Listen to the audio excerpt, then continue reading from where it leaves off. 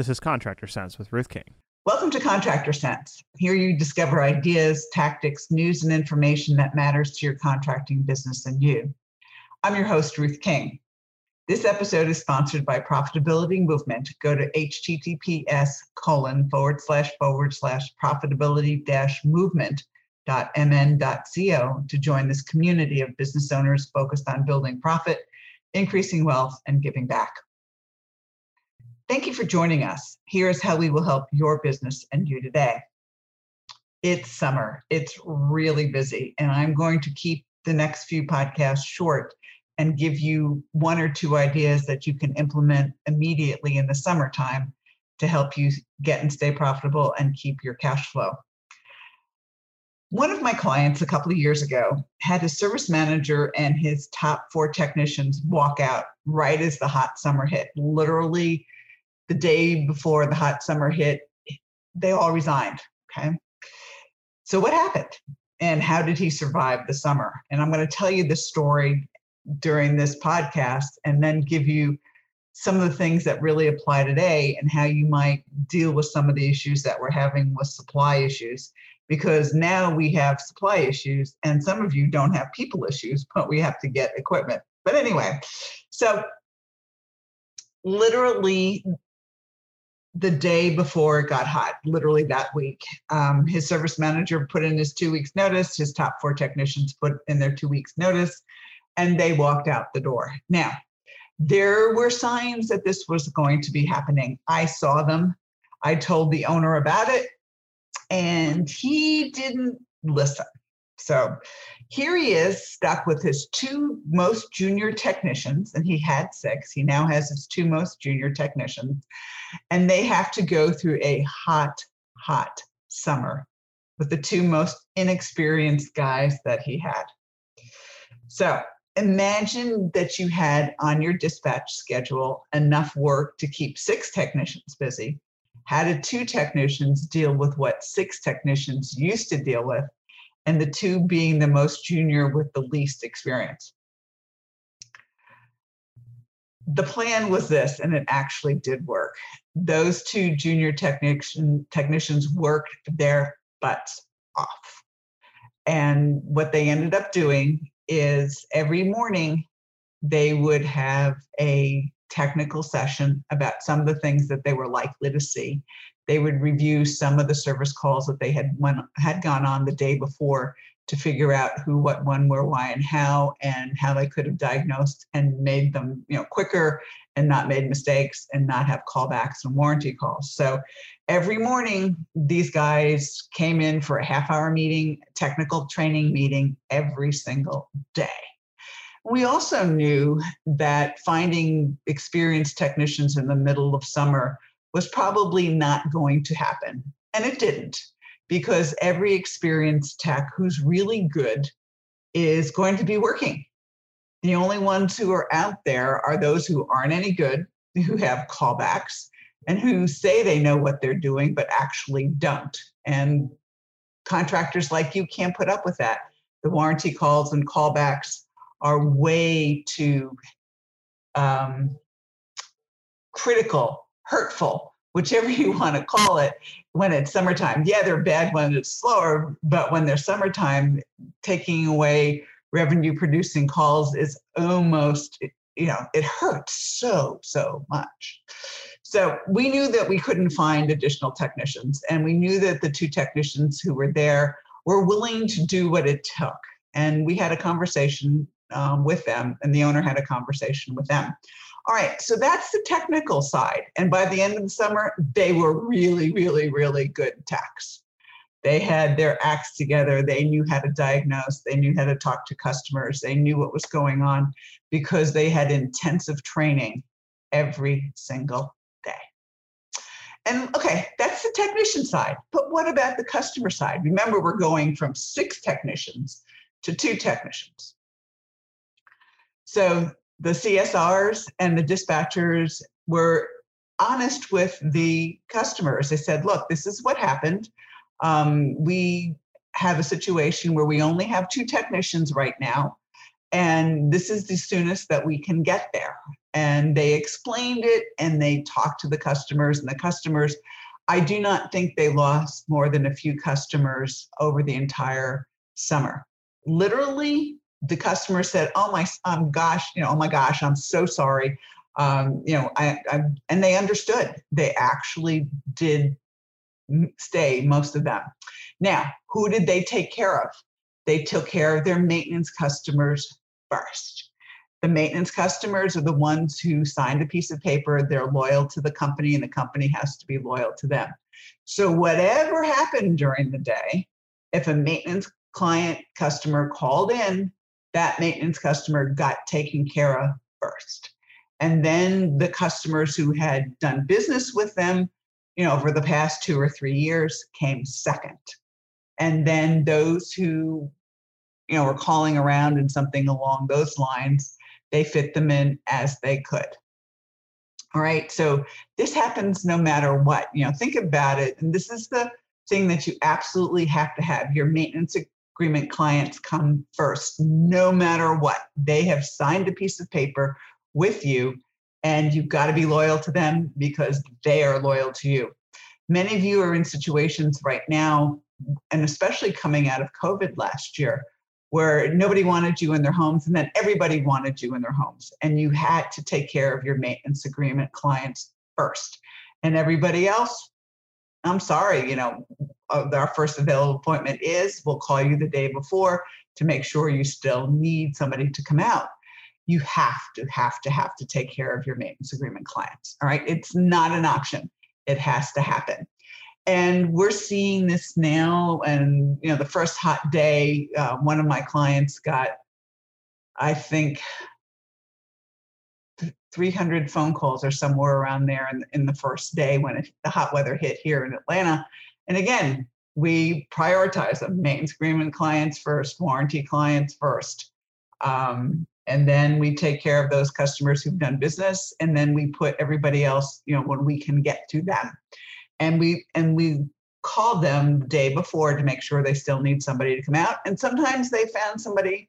So a lot of times they can't, because everybody is still in the same situation. So that's what happened in this company. They took care of maintenance agreement clients first. Then they took care of customers who had done business with them in the past 3 years. And then they fit in everybody else as they could. So that's essentially what happened. When we get back from break, I will tell you the rest of the story. Thanks for listening to Contractor Sense. We'll be right back. You can't. That's what my daughter Kate told me when I said I wanted to make financials fun. The gauntlet was laid down. The red blanket was waved in front of the bowl. Ronan the Rubber Duck was born. This ebook is a whimsical look at financials from a duck's perspective. To get this fun, easy-to-read Kindle book, go to Amazon and search for Ronan the Rubber Duck Dives into Financials. That's RONAN, the Rubber Duck Dives into Financials. Let me know if I made financials fun for you. Welcome back. Thank you for listening to Contractor Sense. Before the break, I told you the story of one of my clients who lost his service manager and his top 4 technicians right before the hot summer hit. We talked about the fact that the technicians had intensive training every morning. When they got there for half an hour, they learned all the technical things they needed to do. They went through all their calls the previous day. They learned what they needed to learn. And the customers, when people called in on the phone, maintenance agreement clients got taken care of first, then customers who had used them in the past, and then they fit in people who were just calling around. So again, maintenance agreement clients come first. I know I'm starting to sound like a broken record, and yes, I'm dating myself when I say broken record, but they really and truly do need to come first. And so they did that. All right, so this was started in May. And we went through May and June and July. And by August, everything that was going to break that summer had broken. So August started to calm down a little bit. By September, everything was pretty much calmed down. And the owner then started looking for service technicians in September because other companies were laying people off because they didn't need them anymore. crazy, crazy, crazy things. So he found another, slowly found some more technicians. And the two technicians who had stayed with him over the summer, he gave them a big thank you. I mean, they were exhausted, number one. Think about it. Just think about all the overtime that they did, all the training that they did. They were exhausted. So he sent them all on a cruise, sent the two of them on a cruise with their wives. He paid for the entire thing, and they rested for an entire week. And they were very appreciative of the thank you. And obviously, he paid them and everything along those lines. But he actually did take care of them and got them to rest for a week. Now, did they actually rest? Yeah, I think they played a little bit on the cruise. But it was something that it was a very big thank you from him. It was something that he really appreciated what had happened.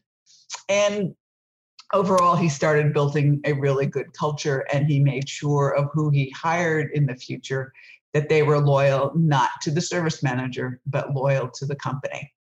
It was very obvious, at least from me coming in from the outside, that these technicians were not loyal to the company. They were loyal to the service manager.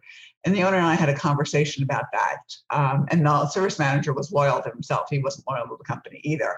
And you could tell by how he said what he said and things along those lines. So we knew something was going to happen. Did we expect him to walk out right before hot season? No, but it did. He survived. And the company did incredibly well. And he ended up selling the company about 10 years later with a huge lesson learned and a very, very strong service department to go along with the sale. So, all right, that's the story. Hopefully it will never, ever, ever happen to you. But we're dealing with it now from a very different perspective.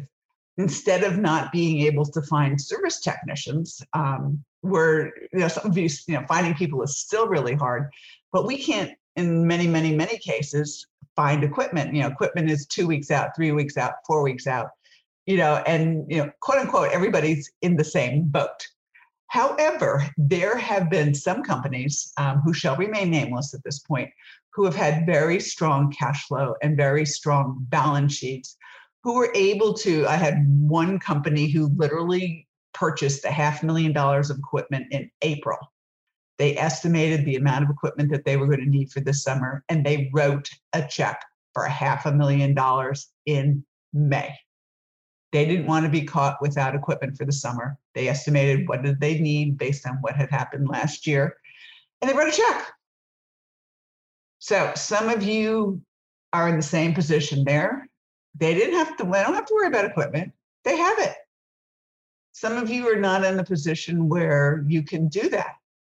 However, you can maintain your loyalty to a specific supplier, a specific distributor, a specific manufacturer, because those who have been loyal and those who have paid their bills and those who are buying equipment from them on a regular basis are the ones who are getting the equipment first. So when this is all over and the supply chains go back to quote unquote, whatever the new normal is, you have to be loyal to somebody, some company, some manufacturer, some vendor, some supplier, because these are the ones that are being taken care of first.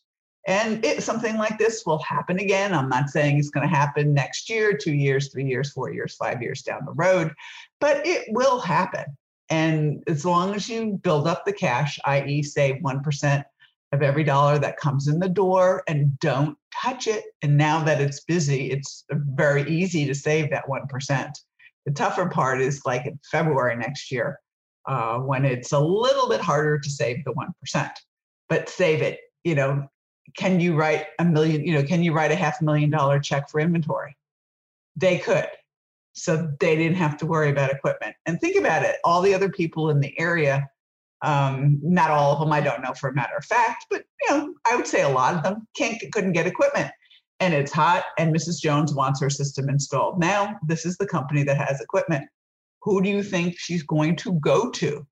Who do you think she's going to go to, even if the price is a little bit higher? Now, I'm not asking you to gouge anybody, but you still have to make your net profit per hour. And since all of the supplies are increasing in price rapidly, most of the manufacturers have already had 2 price increases, and I'll bet there'll be a 3rd one by the end of the year.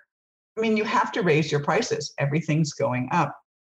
So be loyal, save cash, and build a great culture for your employee base so you can make sure that the team and your employees are loyal to the company, not necessarily loyal to any one individual. So thank you for joining us. Choose one thing that you discovered and implement it in your business. These ideas, tactics, and strategies help you make more money, have more free time, and give back. If you like today's program, spread the word. Please review this podcast on any device you're listening to it on. Help a fellow contractor make more money too. For comments or questions, call me at 770-729-0258 or email ruthking@hvacchannel.tv. Thanks for listening. Have a great and profitable day.